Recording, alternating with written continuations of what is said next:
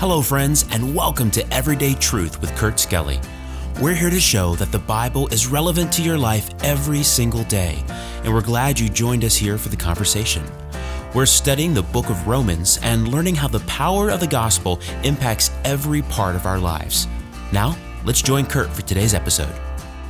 Welcome back, friends, to today's episode of Everyday Truth.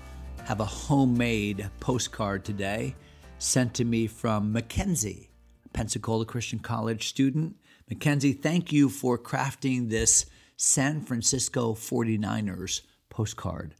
I'm not a big 49ers fan, especially because I'm a Cowboys fan. And by the time this episode airs, we will know whether or not the 49ers beat the Lions in the NFC Championship game. But I do like you, Mackenzie. I remember you waiting on me at Chick-fil-A, even though you worked right next door in the booth at Pizza Hut or Papa John's. I'm sorry.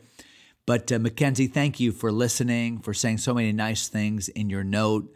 And I'm just always encouraged when college students are seeking God with their lives. And Mackenzie, you're one of them, and I appreciate you.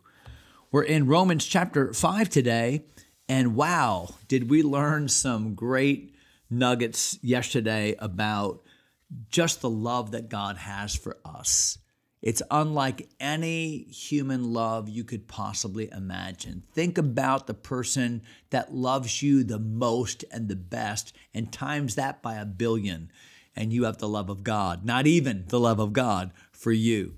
Would you look at verse number 9? We talked about God loving us when we were in an unlovely condition, loving us when we were without strength, loving us when we were ungodly, loving us in that while we were yet sinners.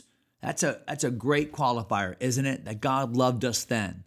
But watch the point that the Apostle Paul makes now in verse number 9. And this is staggering to me. Romans 5 and verse 9. Much more than. Well, wait a minute. If God loved me to that degree, He loved me when I was a lost, ungodly, God-rejecting sinner. Now the Bible says much more than. So if God loved me when I was that, how much more can we make the case that God loves those whom He has redeemed? Now, God loves sinners. Obviously, He sent His Son, but much more than being now justified by His blood, we shall, look at verse number 9, be saved from wrath through Him. Now, this takes us all the way back to chapter number 1, when it talked about the gospel reveals the righteousness of God. That's verses 16 and 17 of chapter 1. But then the Bible says, the wrath of God is revealed from heaven against all ungodliness and unrighteousness of men. So because God loves lost sinners and because God loves the ungodly and those without strength, when they put their faith and trust in Jesus Christ, in His atoning work upon the cross, what does that do? Well, that reveals to us God's righteousness. So now the very righteousness of God is credited, imputed to our account. So now we have the favor of God, not because we are good, but because Jesus was good on our behalf. And so now we enjoy the righteousness of God. The gospel has revealed that to us. And that which is the opposite of the good news, the bad news that God's wrath is upon all sinners, that has now been eradicated. And so now that we are saved, much more than being now justified, declared righteous by His blood, that's what we put our faith and trust in, the finished work of Jesus on the cross, we shall be saved from wrath through Him. So the point there is, as believers, we never need to fear the condemnatory wrath of God. It's not like I've been saved, but oh man, I better do the best I can to keep this, or I'll be unsaved again. I'll be in danger of God's wrath again. No, you're never. Listen, as a believer, having been declared righteous by God, there's no double jeopardy. You are saved. And you're saved in part from wrath, that you'll never have to be condemned for your sins because those sins are no longer yours. They belong to Jesus, who paid for them. And what belongs to you is the righteousness of Almighty God. I mean, I can't think of a better exchange anywhere, anytime, for any reason than that. And I think that's important for us because many Christians kind of operate on a guilt complex. Like, I'm not perfect. I've been saved, but I let God down. I sinned. Therefore, God's mad at me. God's going to lightning bolt me. Please understand that that's not the heart of God toward you. That's not to say that we should just do our own thing and not care about what God thinks. Of course not.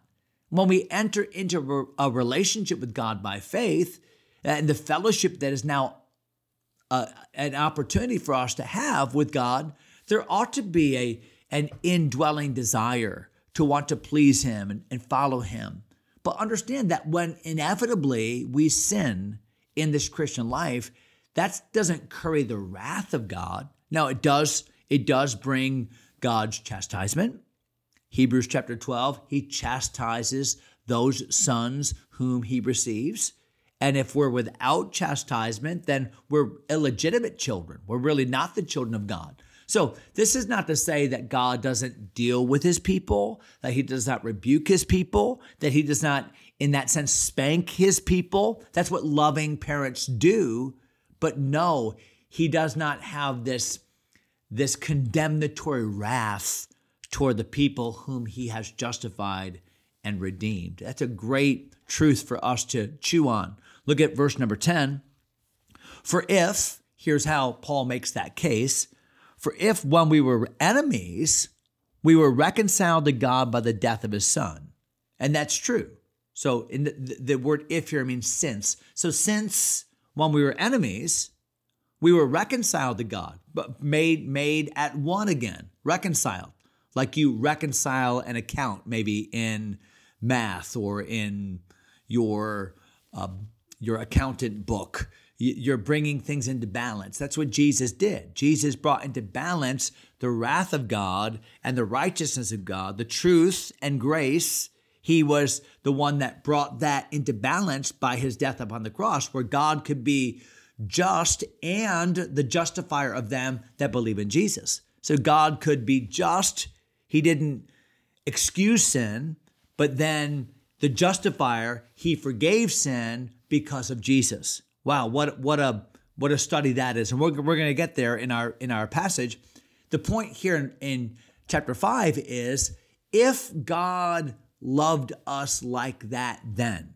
That's what verse 10 says. For if when we were enemies, we were reconciled to God by the death of His Son, much more. How much more emphatically is it true that being reconciled, now that we are the children of God, now that our sins have been forgiven, now that we've been made at one again and have peace with God, as the chapter told us in verse number 1. Now, much more, now being reconciled, we shall be saved by His life. Understand that justification is just the first stage of God's entire salvation plan for you. When you read the word saved in the Bible, don't automatically plug in just the word justified. That's just the starting point. When you trusted Jesus Christ as your Savior, yes, you were declared righteous. Yes, it was just if I'd never sinned, to play on that word. That's true, but that's not all of it. And God's scope for you is more than just your spirit's being saved, your spirit being quickened and made alive, the new man in Christ. No, when you trusted Jesus Christ as your Savior, God inaugurated a process in your life that we call sanctification. And what is that process? It's the process whereby God sets you apart, makes you to become more like Jesus in your practice every single day. That's God's will for you. God's will for you is the same will that God has for me, and that is that I would be conformed to the image of Jesus. We're going to talk all about this in Romans 8:29. We could go to 2 Corinthians 3:18. But understand that God's purpose for you is to make you just like His Son. Now, Positionally, you're already there if you're saved because you're justified. Practically, you're not there. Trust me, you're not just like Jesus, and neither am I. But you ought to be more like him today than you were yesterday. You ought to be more like him this year than you were last year. That's the process of sanctification. And one day, you're going to stand before Jesus. And this old body, whether I be caught up in the rapture or whether this body be resurrected from the grave or the ashes, will stand before Jesus. And when I see him in his glorified body, he will make my body like unto his body. That's complete salvation. There's justification, the Spirit. There's sanctification as I am being conformed in my thinking, in my decision-making, and the way I feel to become more like Jesus. That's my soul. And one day, my own body will be like unto his glorious body. That's the kind of redemption that God desires for each one of his children. A complete salvation, saved by his life. Wow. God's love just continues to deepen, doesn't it? Would you look at one last verse for today? Verse number 11, where it says, and not only so, but we also joy in God through our Lord Jesus Christ, by whom we have now received the atonement. So we joy in God. Why? Because of what Jesus did and because of what Jesus provides. So we can not only bask in the love of God, but we can exude great joy in spite of whatever else is happening in our life. And listen, I know, because I know many of you, you're going through it right now. And if you take counsel of your circumstances, or take counsel of some of the broken relationships, or take counsel of the condition of our nation, that's good cause not to be joyful. But when we think about who we were and what we have and where we're going, all because of Jesus and his marvelous grace, that quickly admits joy into our lives. It really is a matter of biblical perspective. Hope that helps today. We'll see you again tomorrow. God bless you, my friends. Thanks for taking time to listen. If you enjoy Everyday Truth, take a moment to subscribe or share the podcast with a friend. Until next time, God bless.